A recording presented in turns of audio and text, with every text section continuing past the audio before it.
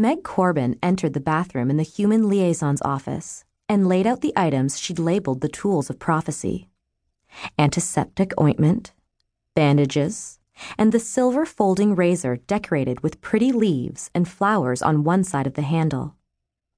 On the other side of the handle, engraved in plain lettering, was the designation CS 759. For 24 years, that designation had been the closest thing she'd had to a name. She had a name now, and a real apartment instead of a sterile cell. In the compound where she had been raised and trained and used, she'd had one friend, Jean, the girl who wouldn't allow anyone to forget that she'd once had a home and a family outside the compound. The girl who had helped Meg escape. Now Meg had many friends, and it didn't matter to her that most of them weren't human. The Terra Indigene had given her a chance to have a life where helping her find ways to live with the addiction that would eventually kill her. But Simon Wolfgard, leader of the Lakeside Courtyard, insisted he'd seen someone like her who had survived long enough to become an old woman. She wanted to believe that was possible. She hoped this morning's experiment might provide a clue to how it was possible. After checking to make sure she hadn't forgotten anything they would need, Meg sat on the closed toilet seat and waited for Mary Lee, the human friend who was learning to work as her listener and interpreter. The Cassandra Sang saw prophecies when their skin was cut. They were trained to describe the visions and images, but the girls weren't taught how to interpret what they saw. That would have been pointless. The moment a girl began to speak, a euphoria filled her, veiling her mind and protecting her from what those images revealed. In fact, the only way a blood prophet could remember what she saw was to keep silent. If she didn't say the words out loud, she remembered what she saw.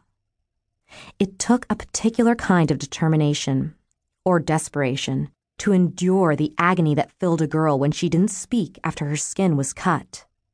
And experiencing the euphoria that was almost orgasmic was the whole reason Cassandra Sang became addicted to the cutting in the first place. It took a particular kind of courage to acknowledge that she couldn't completely escape the addiction after so many years of being cut on a regular schedule for someone else's profit. The prophecies inside her would not be denied. Whether she wanted to or not, Meg needed to cut. That was the reason today's appointment with the razor was so important. She wasn't experiencing the pins and needles feeling that indicated something was going to happen.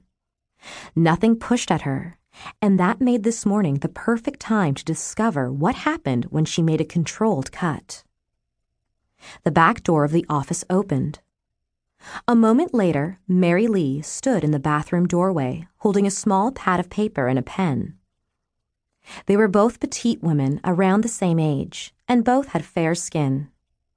But Mary Lee had dark eyes and dark, layered hair that fell below her shoulders, while Meg had clear gray eyes and short black hair that was still mostly a weird orangey red from her efforts to disguise herself when she'd run away from the man known as the controller.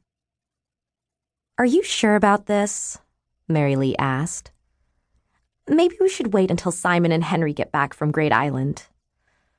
Meg shook her head. "We should do this now, before the office opens and there's additional input that might change what I see. Vlad is working at Howling Good Reads today. We can tell him about the prophecy, and he's close enough if we need help." "All right."